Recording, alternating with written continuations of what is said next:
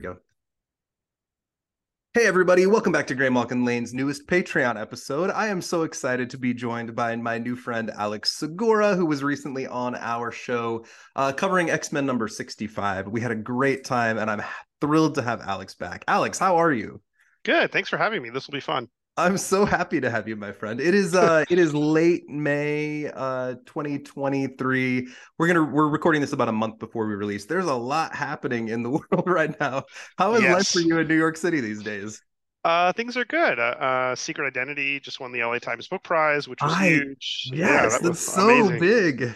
Yeah, and I just released a new Spider-Man YA novel, Aranya and Spider-Man 2099 Dark Tomorrow. And I always feel like I'm forgetting something, but I've got some stuff coming up with Marvel and DC and just keeping busy. There's a lot of stuff happening. I don't know what you can talk about based on NDAs, based on the fact that this will come out at the end of June, but is there anything you're able to talk about as far as what you're working on? Yes, I've got a Return of the Jedi one shot that is coming out from Marvel, I believe in July, and it focuses on Admiral Akbar in the days leading up to the Battle of Endor. And I've got a two-part Sinestro story from DC that's part of the Night Terrors crossover. So that'll be a backup in the two Green Lantern issues in July and That's so August. good. I love it. I love hearing characters like Admiral Akbar get their due. Yeah, no, he deserves it. And I'm calling it like a soft prequel to my Poe Dameron novel. So it's got Poe's parents, Cass Dameron and Shara Bay and Mon Mothma, and just lots of like espionage and Star Wars hijinks, I guess. I wish I was more of a Star Wars guy. I've seen all the movies like one time, but despite my crazy nerd universe stuff, it's not a universe I've spent a lot of time in. However, I do read a Yeah, lot of Marvel's Star Wars comics, and they're super top quality. The talent they're they bringing really is are. Yeah, amazing. and I'm biased obviously as part of it, but I've been a reader anyway, and yeah, it's just I also feel like people only have room for so many like fandoms, so I totally get that. Yeah, yeah. Now, Alex has a long publication history doing comics and novels. My personal favorite work of yours, which we got to talk about on my show a little bit, is Secret Identity, Thank you. which is multiple award winning at this point, but it continues to get really incredible attention. It's a wonderful book, and Thank I. you. I keep talking about it to people who are looking for something to read as something that I enjoyed so much. I've loaned my own copy out like 5 times, but I'm like, also you should buy one because Yeah, I that's how appreciate people that. make it.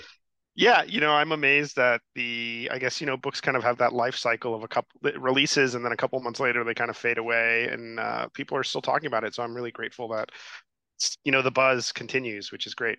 And the sequel will come out, not the sequel, but the follow-up comes out next summer. So, Are you able to like who's the featured character in the follow-up? Are we back with Carmen again? no, it is set in the modern day. It follows a comic book artist or former comic book artist named Annie Bustamante who left comics and moved on to doing storyboards for movies and discovers that a obscure comic book character is being relaunched by a new media company called Triumph Entertainment, and it's a character she grew up loving as a kid, the legendary Lynx. And so there's a social media not uproar, but wave of support, basically pushing for Annie to relaunch the character, and so she does. And as she starts working on the book, um, she realizes that the backstory of the Lynx is much more complicated than she figured at first, including some murder and some bad things happening. And so I jokingly say this to people, but if you're looking for a story about generational trauma and parenting, as a comic book noir in the modern day, this is the book for you. But it's got art sequences by Sandy Jarrell again. He changes his art style to kind of evoke the artist in this new novel. And Carmen does show up, but it's a new protagonist. So it's very much in the other side of the coin to Secret Identity, which I think people were curious to see, and I was definitely had a great time writing it. Well, reflecting, I mean, we talked a lot about the research you put into creating how the industry was then, and then reflecting how it is in the more modern day. I'm super Yeah. excited, man. I'll be first in line to get it. Oh, That's thanks. Yeah. I that's hope people like fabulous. it. Well, and we'll have you back on to talk about it. I hope. Yeah, for I think sure. you're fabulous. So whenever we are doing these Patreon episodes, I try to let my guests kind of steer the direction of which direction we're going. The parameters being that we're focusing on more obscure characters. Right. You and I went back and forth a little bit, and we landed on the early X Factor obscure team called the Alliance of Evil. This Yes. this was really fun. I hadn't revisited these comics in a while. except as part of like my Angel research. But focusing on these villains was a treat for me. Why did we pick these characters? What is it about this group? I think we talked about this a little bit before I logged or before we started recording, but I was a huge X Factor kid. When I first got turned on to the X-Men, it was an issue 237, Uncanny 237, which was, I think, part two or three of the original Genosha storyline.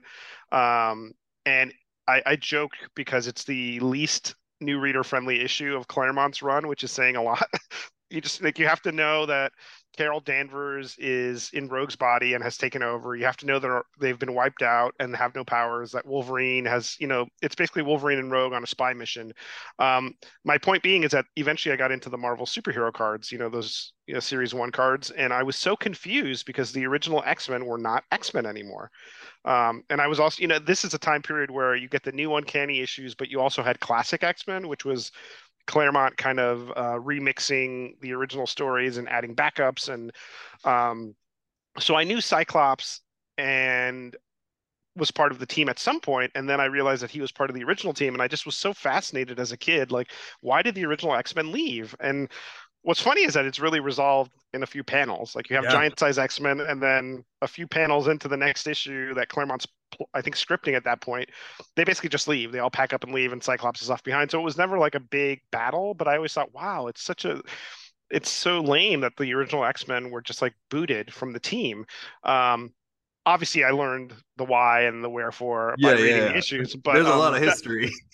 yeah, there's a lot of twists and turns. There's a whole Dark Phoenix saga. Angel does come back briefly, and Beast is an Avenger and all this. But that made me a huge X Factor fan, kind of out of the gate, because I felt like somehow the X Men were wrong. The original X Men were wrong, so I was really into the idea of them reforming. I was not into the execution of explaining X Factor. Like you can't X Factor's early concept. You can't really explain it away in a sentence or two. Well, and I think they realized it very Yeah. quickly. Yeah, Uh, thank you, Louise Simonson, for cleaning that up. let's give a little context here and then talk about this premise because it's a crazy time. The X-Men launched in the early 60s, was canceled at the end of the 60s, and then they were kind of guest stars for a while.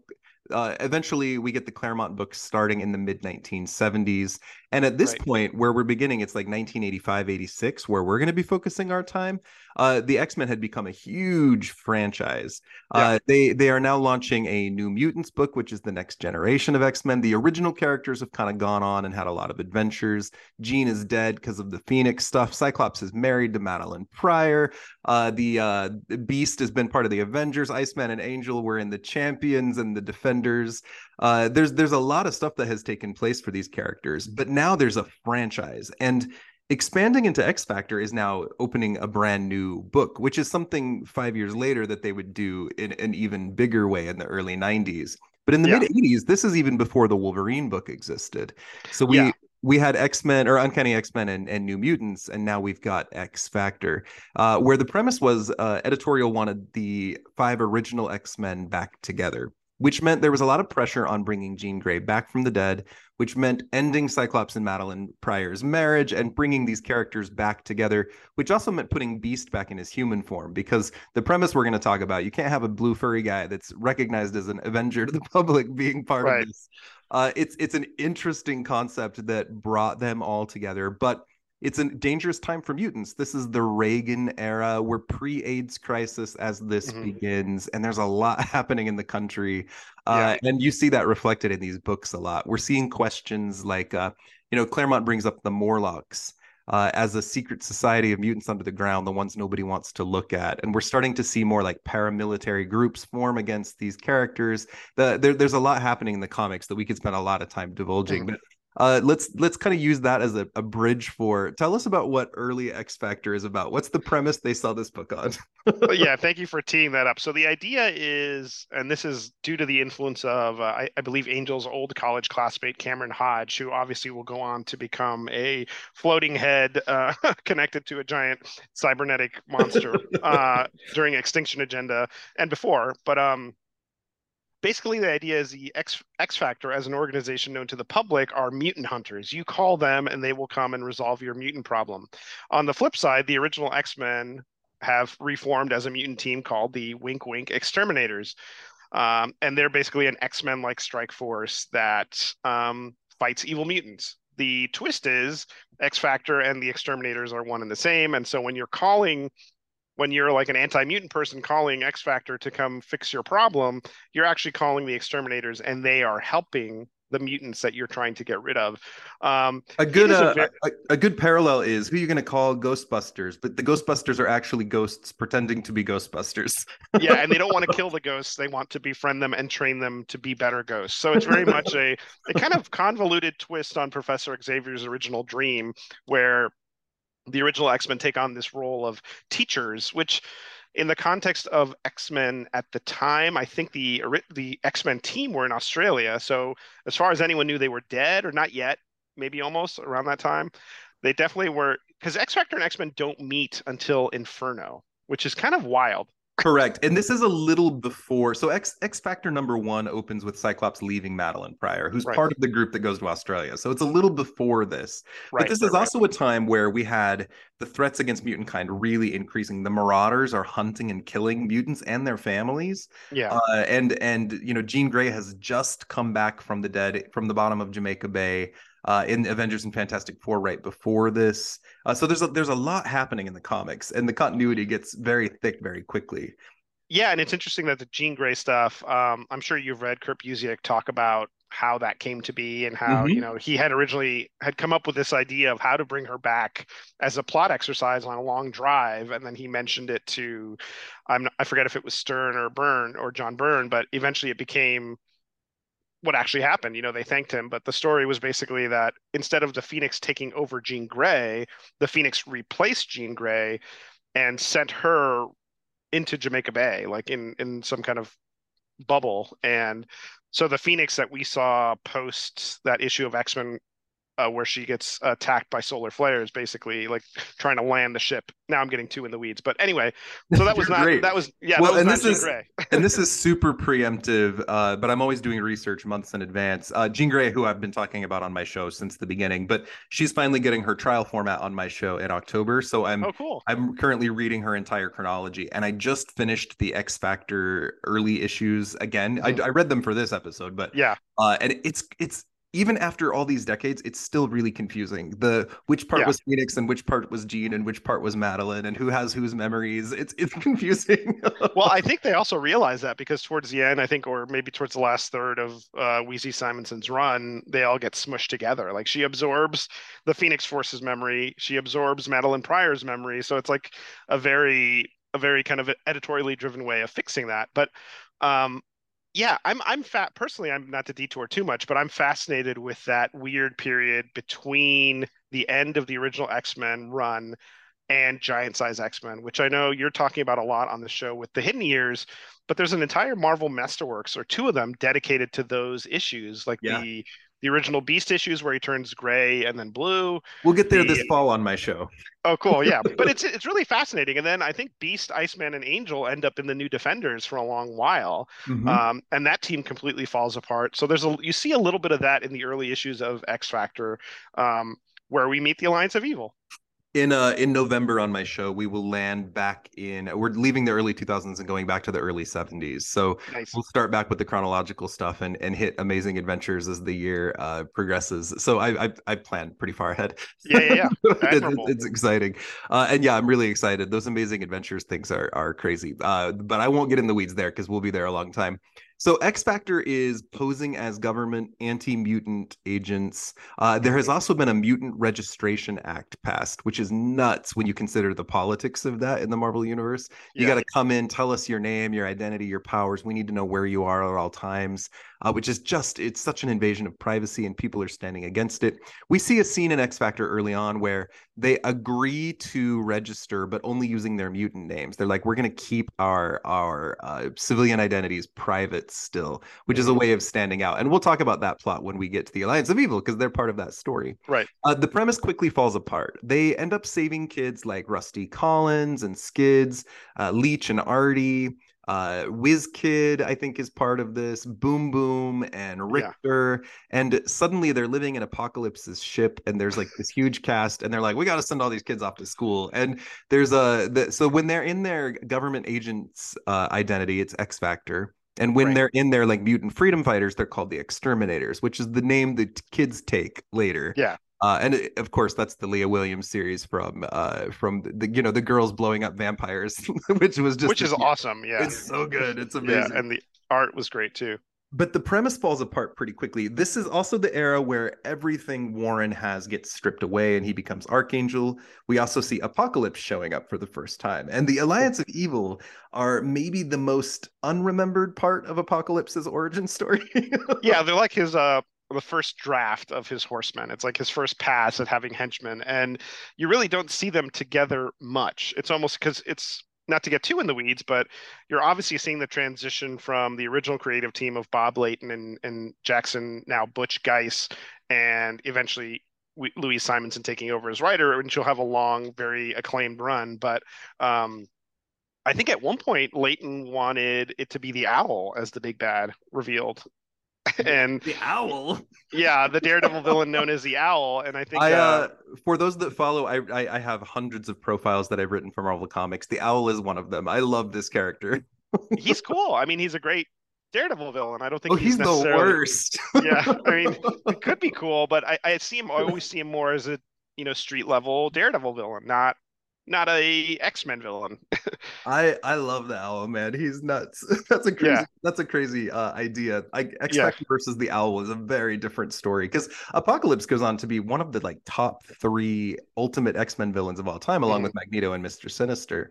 yeah, So we're talking about this premise, which quickly falls apart. The creative team changes. Louise Simonson takes over for Bob Layton was the yeah, original writer, mhm, and we get the X Factor characters being heroes. But this series early on, especially, is very much about their very messy lives. And yeah, one of their earliest set of villains is the Alliance of Evil, who are the ultimate '80s characters. Really, the only one of these characters who is well remembered is Frenzy, and that's largely because she went on to join the X-Men many years later. But her early, like, this is like punk rock, like bright colors. Everybody's yeah, wearing, I don't know. I'm thinking of like American Horror Story 1983 or whatever that was called, where all the fashion is I don't, it's definitely its own time. And this is also when I was a child. I was born in 1978, so I was like 7 or 8 in this. These are right. like I grew up in Missouri. These are like summers at the pool, listening to Madonna and Tiffany playing on the loudspeaker and eating chili fries in between, you know? Totally, totally. Yeah. I mean, yeah, Frenzy, I didn't see until the Acolytes showed up, and that was when I was kind of actively reading the X-Men before I kind of hopped back and read those early issues of X Factor. I think when we were kids, like, we're about maybe 2 years apart. It wasn't as easy to find back issues, so you kind of read what was on the newsstand, and so I didn't get to catch up and read X Factor until maybe my early to mid teens. It's wildly fun even after all these years to go back Yeah, and read these comics and these characters and the way they're reinterpreted, of course. But it's a family. These guys are a really messy family, and Angel's gone from the book for so long. yeah, The whole Archangel death stuff goes on and on. So the first character we meet here is in X Factor 2 and 3. This is the character Tower. He is hmm, a size-changing mutant who can presumably shrink really small also. He is a screaming, arrogant braggart. His real name is Edward Pasternak, which there's hmm, a story there already. And he's been hired by the scientist Carl Maddox to kidnap the Beast. And this is the story that turns Beast back from being blue and furry into his human form, which they right. needed for this story, basically. Carl is the father of Artie Maddox, by the way, who's the little pink guy that can talk in emojis with his brain. Yeah, He's a cute little character. Uh, before we even knew what emojis were. He's the original emoticon. We'll talk about Artie sometime. I like him. Uh, Yeah. Tower attacks Beast in the apartment of Vera Cantor. We review this in my epic episode with Sarah Century on Vera, so listen to that if you'd like.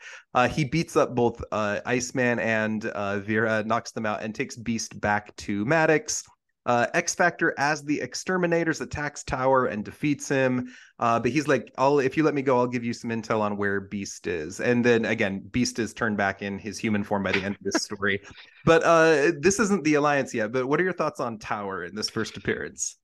I think Tower is not remarkably memorable, unfortunately. Like he just seems like another big, tough villain. And I think as readers, or at least as a reader for me, this initial arc of X Factor feels very connecting the dots as opposed to like singular, like let me try and write the best comics I can. And it's not a criticism of the creators, it's more editorially driven. Like we need to have Jean Grey alive again, we need to have Beast human again, we need to reunite the X-Men with a cause that's meaningful and evokes Professor Xavier, and we need a mysterious big bad. So you put in those ingredients and you kind of get this story. But I always felt like the Alliance of Evil got short shrift and could have been pretty cool at some point. And maybe it's not too late, but the characters, a Frenzy, I am very fond of, but Tower never really left a big impression on me, despite his Yeah, powers. Tower is just a screaming white guy. If I made a list of Yeah, Marvel size-changing villains, I mean Hank Pym is top of the list. yeah, yeah. uh, Hawkeye as Goliath. Yeah, we got Atlas, we got Gargantua. Tower's like number 7 out of 7. I don't know. He's on a not good day. Yeah, he's not my favorite by any means. I would love to write or read a reunion of these characters on Krakoa. It would be fascinating. But yeah, Tower is not anyone's favorite villain. I do love that he dresses in pink. I love his name is Pasternak.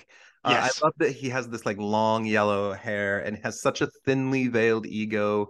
There's some interesting things to explore, and we'll talk about what happens to this guy over time. But yeah. he gets a very tragic end. And then in X Factor 4, we meet Frenzy. Tell us about Frenzy, Alex. I love this character. Yeah, Frenzy, her real name is Joanna Cargill, and she's been a member of various mutant teams. She's been on the Acolytes, she's been on the X-Men, obviously the Alliance of Evil. Most And recently in Sword in the yeah, comics. she was in Sword as well. So I think if I had like a top 10 most underrated X characters, she would definitely make that list just in terms of like complexities and just being interesting. I think she's been on the fringe of every notable X storyline for like the past decade or so. And yeah, I think of the Alliance of Evil, she's the character with the most potential that probably deserves a longer look, I would say. Yeah, she is in her original appearances. I mean, you don't see a lot of Black women characters, first of Right. all, in any comics at the time, but she stands out for that reason. She's got like beaded dreads. She's Hmm. tall, super muscular. She's all boots and buckles and black leather, and she comes across as like she definitely turns your head, and she's pissed.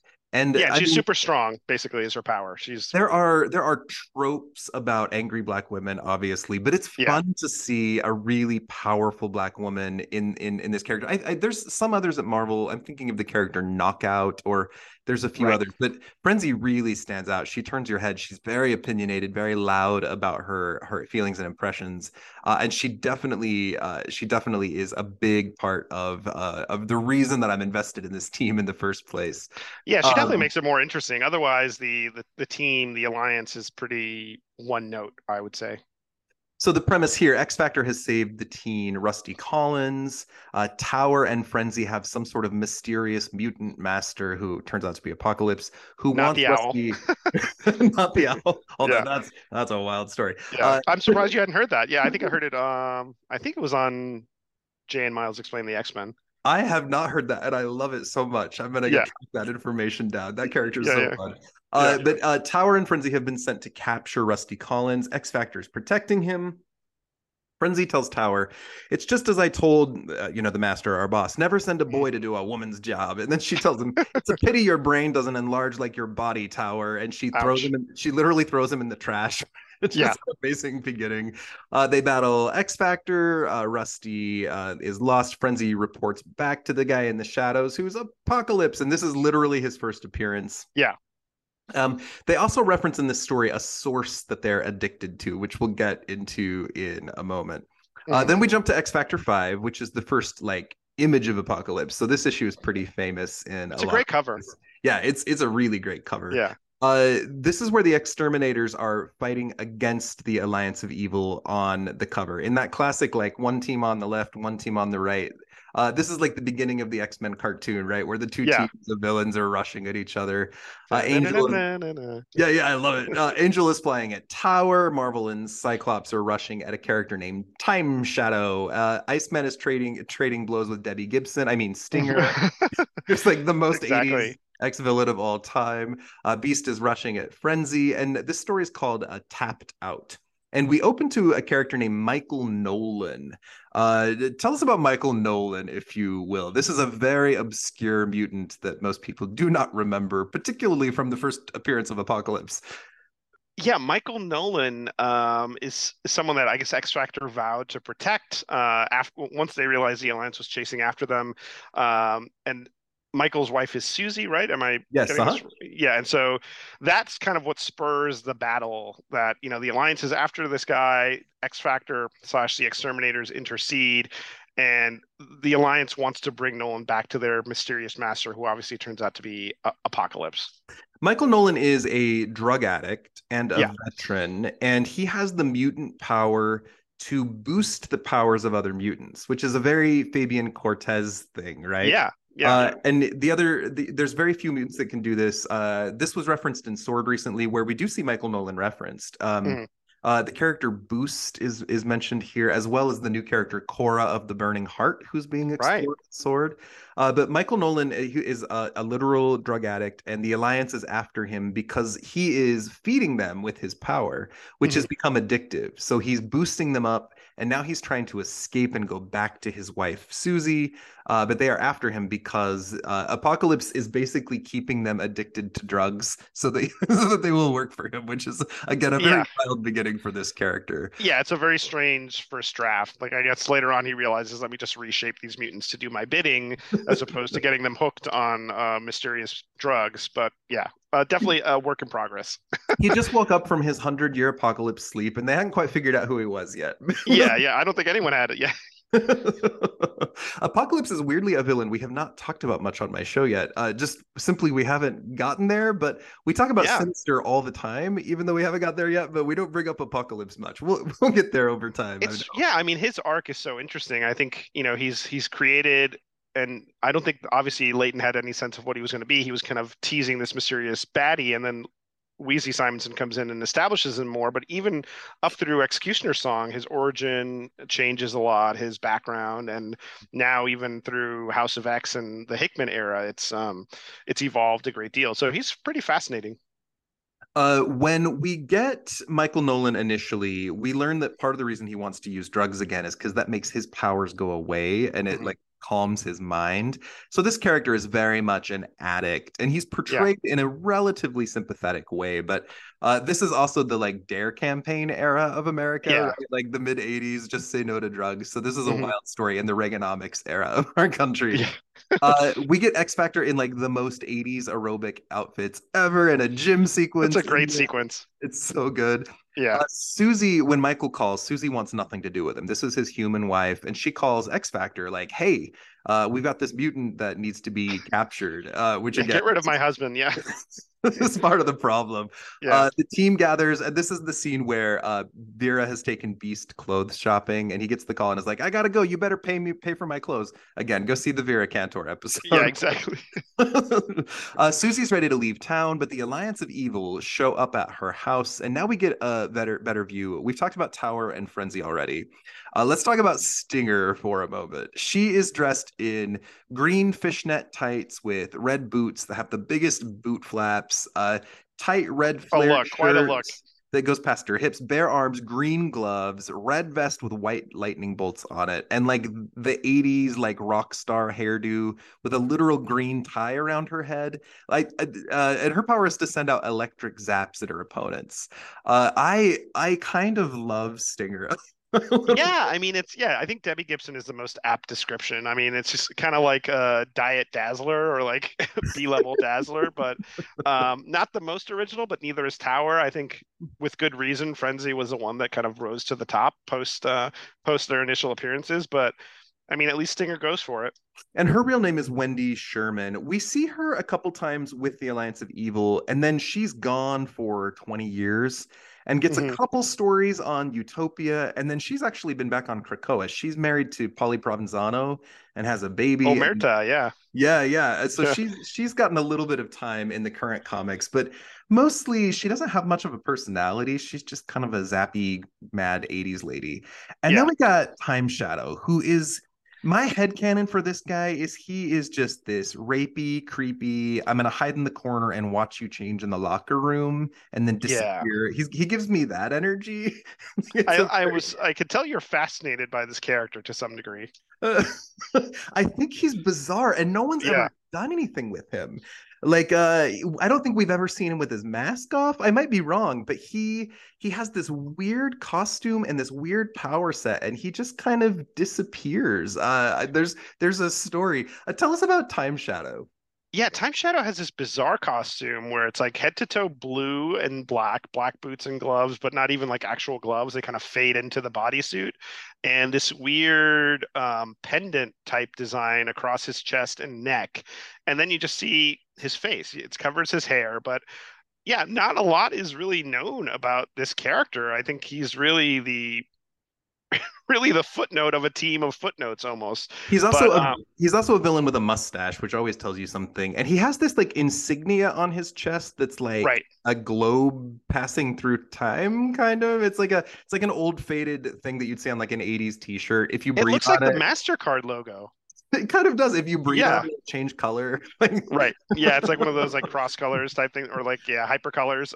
And his powers are temporal duplication, which I guess is the ability to phase himself out of time, which is just an excuse to have them like jump a second ahead or a second behind and disrupt whatever the heroes are doing. And it I would find it really complicated to write this, but and probably why not many people use him that frequently because it's just kind of one of these powers that could get you out of any situation.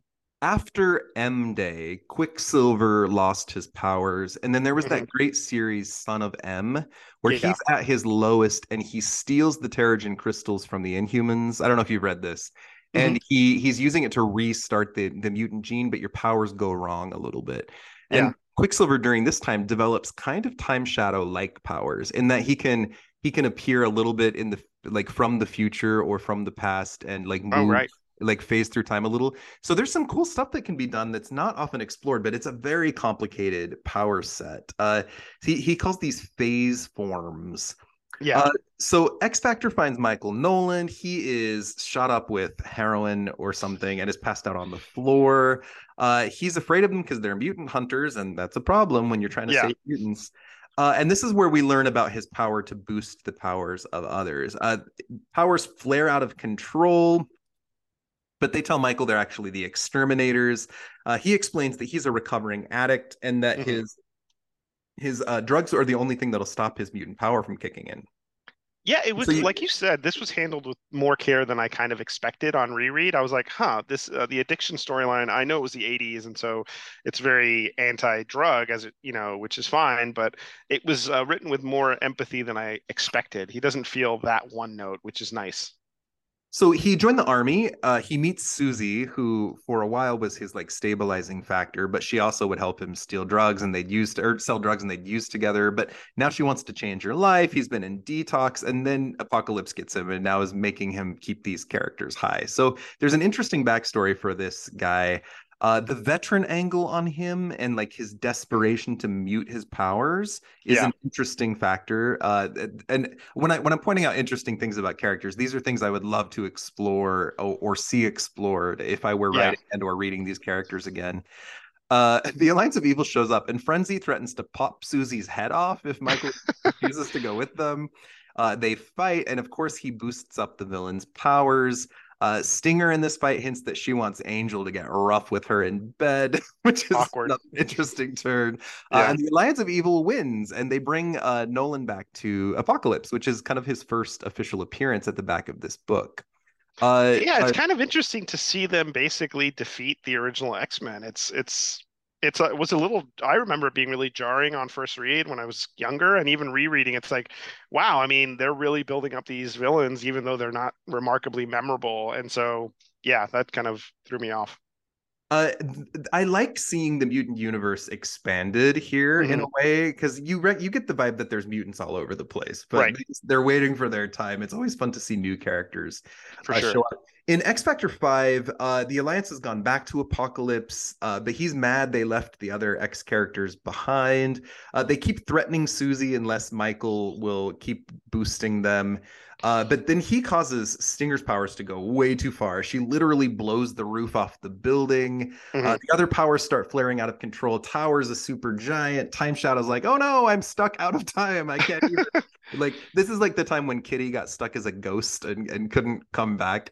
Her That was pretty disturbing, a haunting era of Kitty's run. Yeah, where like the ghost form is her natural form. It like takes will to come back to normal. They still haven't explained why she can't pass through the Krakoan gates, but I'm wondering if it has something to do with her crazy phasing powers. Like there's a Maybe, but yeah, I remember. I mean, it's played out mostly, I guess, in X-Men versus the FF, that miniseries, which I thought was really well done, like just how they try to resolve that. But yeah, maybe it's all tied together. Yeah, it's they famously have said multiple times like we have an answer for that, but we haven't revealed it yet. So Kitty's Yeah. getting ready to join the new X-Men team Mhm. after the Hellfire Gala as the new character Shadow Cat with a K. So we'll see if they do something with her there. I'm ready. It's gonna be interesting. So Frenzy's powers are out of control. She nearly kills Michael, and then Apocalypse intervenes and is like, "I've been alive for centuries, and my power is much more than yours." And he like knocks the Alliance back, straps Michael into a machine to study him, and the machine keeps him supplicated with heroin. Yeah. But then they can block the heroin whenever Apocalypse wants to use him, which is just a horrible thing to do to someone. Yes. I It's guess, like yeah. it's like Apocalypse is not a good person. You learn that right out of the gate. it's like very human trafficking. Like Yeah. there's Very something really disturbing. awful. Mutant growth hormone comes to mind when we're talking about this. All the stories about keeping Oh, characters, yeah. scooping out their DNA, right? Like that happened to Dazzler for a while, actually, in the early I think so. 2000s. Yeah, that's before she went on her Angry Shield stint under Brian Michael Bendis. Right. And then the Exterminators attack. Again, that's X Factor. They fight the Alliance again. They fight Apocalypse for the first time. And Apocalypse here is the design on him with his like blue lips that extend and his like stretchy powers. It's wild, but really iconic. There's something Yeah. amazing about the way they chose to draw this character. Do you have thoughts on early Apocalypse? I think it's so weird to see his early appearances when you know what you know now and what the character becomes. So you can still tell from a creative standpoint they're still figuring him out. They've got the broad strokes of his look, but he seems almost like a kid wearing his dad's clothes. Like, like the costume is too big and he's just kind of like ambling around. But yeah, it's definitely bizarre, but it gets but better. but also kind of amazing. Yes, yes, I love for it. Yeah, sure. and then he gets real scary real fast when they start with Yeah. the horseman stuff, right? Like the survival of the fittest thing kicks in very quickly. Yeah, I Uh, think once Simonson figured out what she wanted Apocalypse to be, and I think there's a lot to be said for the synergy between Claremont and Simonson. Claremont writing the main X-Men book and Louise writing the spin-off, that they were able to tee each other up in a way that maybe Claremont and Layton could not. So yeah, and it gives X Factor a big baddie that goes on to become part of the X-Men franchise, which yeah, is always amazing. You don't often see that those characters transcend in that way, yeah, it's really especially on the. fascinating. I mean, this guy's been the villain in a movie, right? Like that's a big deal. Yeah, So a big fight breaks out. They make Michael boost their powers again, but when he does, Stingers zap squad of control, and it kills Susie, Michael's wife. yeah, So this character's ultimate hubris, he's now hit bottom, and this is referenced in his mention in a data page on Sword. Like he has no interest because Krakoa can't resurrect his wife Susie, which all these years later, that's the piece they brought in for this guy. yeah. And then Apocalypse ends the fight, and they kind of rush off. The police arrest the Alliance of Evil. They reference that Michael maybe died of an overdose or like a heart attack or something, but it's not quite Not stated. fully resolved. Yeah. And he's literally never been seen on panel again. And this is where X Factor sits down and goes like, "Are we doing any good at all?" Nope. Not a good strategy to pretend you are a mutant hunter. And then we don't see these characters again until X Factor 33. So a few years goes by. Angel gets lost. The big giant battle with Apocalypse happens. X Factor moves into his like sentient ship, Yeah. which the Professor or Prosh, this character becomes. And then we have X Factor 33. Yeah.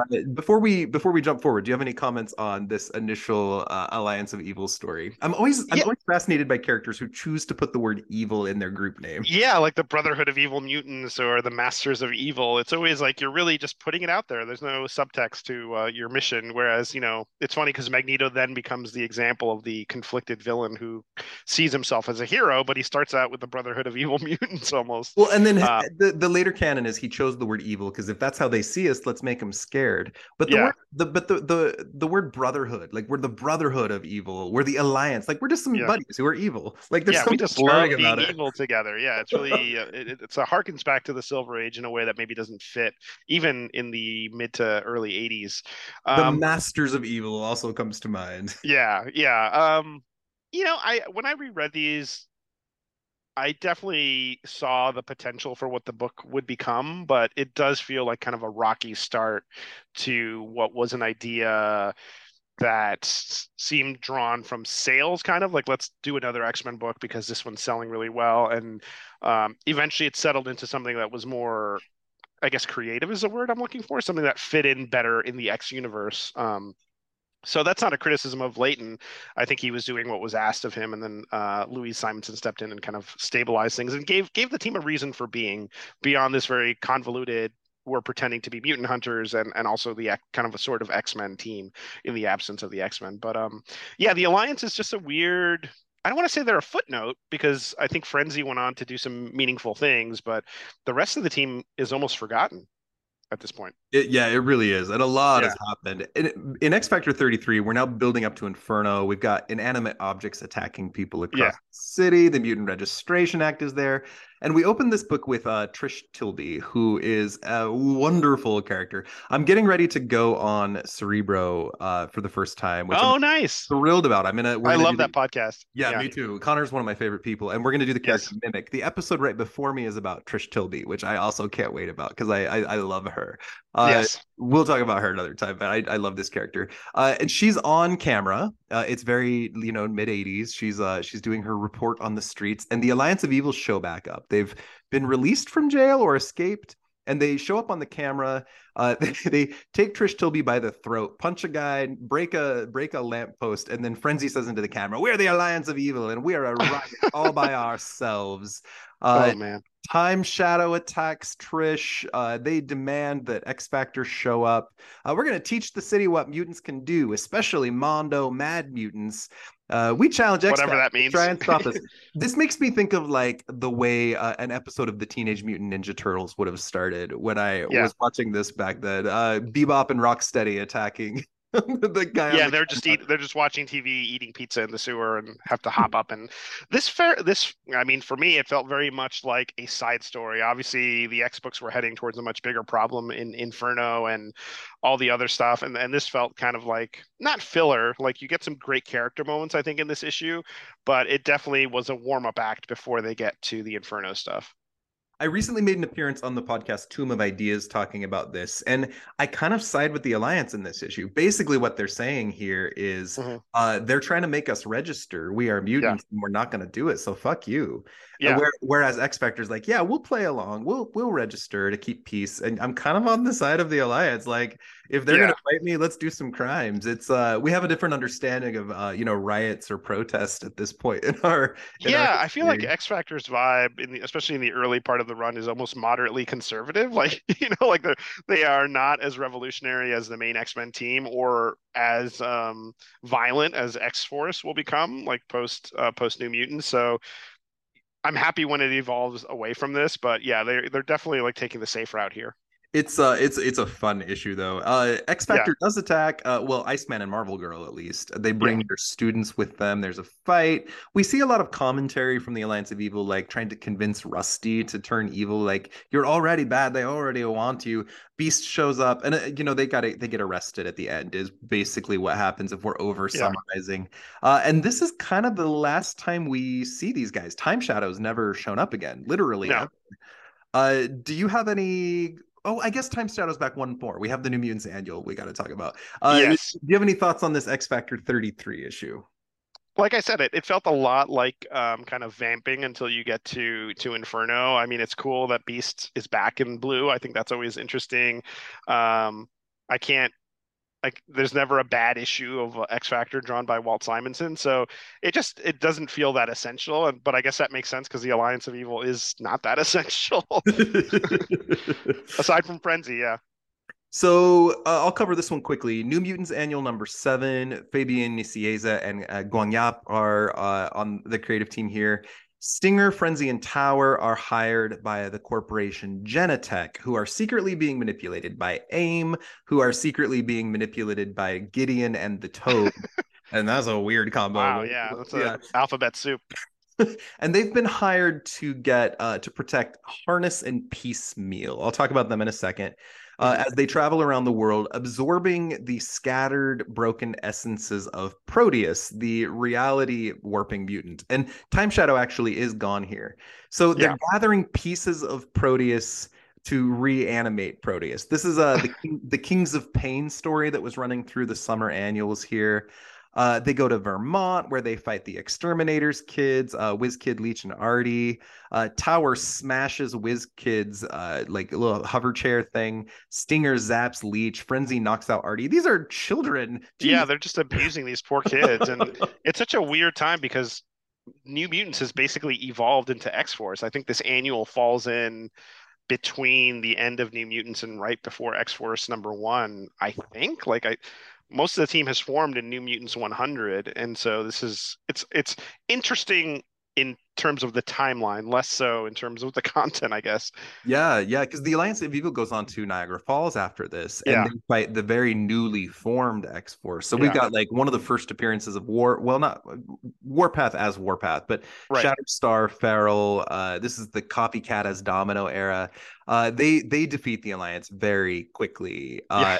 And Frenzy calls Warpath Geronimo once. Ew. Shatterstar cuts through Tower's Achilles heel when he's in giant form and sends him crashing to the earth. Like It's this is a messed brutal up. Yeah, team. Yeah, it's great though.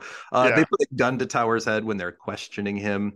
Uh, Kind of what you need here. The character Harness is a mutant named Erica Benson. This is another obscure one, and she can basically make weapons out of energy. And she has a Mhm. son named Gilbert who uses the code name Piecemeal, who can absorb energy. And they're forcing Piecemeal to gather the essences of Proteus. We were not going to talk more about these characters, but this story continues in New Warriors Annual 1, Uncanny X-Men Annual 15, X Factor Annual 6, as part of the King of It's Pain not a super storyline. memorable arc. Yeah, at the end, Piecemeal ends up dead. So this kid dies, and apparently Harness has a mutant daughter, and we've literally never seen these characters again. So there's another Yeah, Patreon episode I need to do sometime on Harness and Piecemeal. I think it'll be a short one. I have to. I have a prediction. Yeah, there's just not a lot of real estate to cover. We talked a little bit about Stinger in the modern era. She is one of the mutants who maintains her powers after M Day, and now she has her baby with the Merta. Mhm. Uh, Frenzy, of course, goes on to become a beloved favorite. Time Shadow has never shown up again. Do you want to talk about what happens to Tower? Yeah, I guess Tower dies of the legacy virus in Uncanny X-Men Annual 17, and then he comes back in Necrotia. So not a lot of activity, but at least something. Definitely more than Time Shadow. The legacy virus being the parallel for the AIDS crisis, of course. Hmm. A character like Tower dying shows even the biggest among us is vulnerable here. Right. Then you get a character like Infectia who dies like very, very kind of pathetically around the same time. Yeah. Mutants are dropping dead from this thing just because they're mutants, and it's tragic. And I mean that's a whole another story. We can talk about the legacy virus in detail, but it's a very fitting end for a character like Tower, who's really Hmm. just like knocked down. Like they knocked the tower over. Yeah. Yeah. The tower has fallen. Yeah. We're wrapping up our conversation about the Alliance of Evil. These are ancillary X Factor villains. The drug addiction story, the working for Apocalypse story, and then they're very briefly anarchists against the government, Yeah. and then they're very briefly agents working for AIM before they get their asses kicked. And that's kind of it. Then Yeah. We see Frenzy join the Acolytes after that. But this is a wild prehistory for kind of lesser known or lesser used mutant group. What are your thoughts about these characters, and what are the stories you would love to see about them? What do you want to know more about? I mean, I would love to just see the characters again and see them kind of if not teaming up together again, at least doing some, finding out where, they are. I think what's interesting to me as a reader, a longtime reader of the X-Men is, it feels like sometimes certain writers get the X-Men voice where you're kind of writing these outcasts and outsiders who are not traditional superheroes. And the feeling I got when I was reading these first X Factor issues was that it felt, and again, not a diss on Bob Layton, but it just felt like he was trying to put a traditional superhero take into this mutant series, and the Alliance of Evil feels very much like a Defenders villain or an Avengers villain type group, as opposed to tying them into the bigger mutant issues that were going on. And eventually you see that rectified, obviously, when they're tied into the Mutant Registration Act and fighting X Factor again. But by then I feel like the ship had sailed. So I think those characters are not irredeemable. Like somebody could do something interesting. There's no bad characters, really. It's just the stories and how you play them. So I would love to see them show up again and just see what's going on with them. Maybe they're just hanging out on Krakoa, having like a Alliance of Evil reunions. I want to write a story about Time Shadow just getting his ass kicked. He pops back into time and just has a bunch of terrible, unfortunate things happen to him. That's Yeah, a I mean, weird maybe story something that I did would happen. love. Something did happen to him, and he never made it through. I think he flirted with Frenzy and she kicked his ass. That's what I think happened to him. He deserves it. There are literally dozens of these types of characters. Let me just list the acolytes as an example. There are well over 25 acolytes that there's enough about to make them really interesting. Like K2, Mellencamp, the Kleinstock Yeah. brothers, Chrome.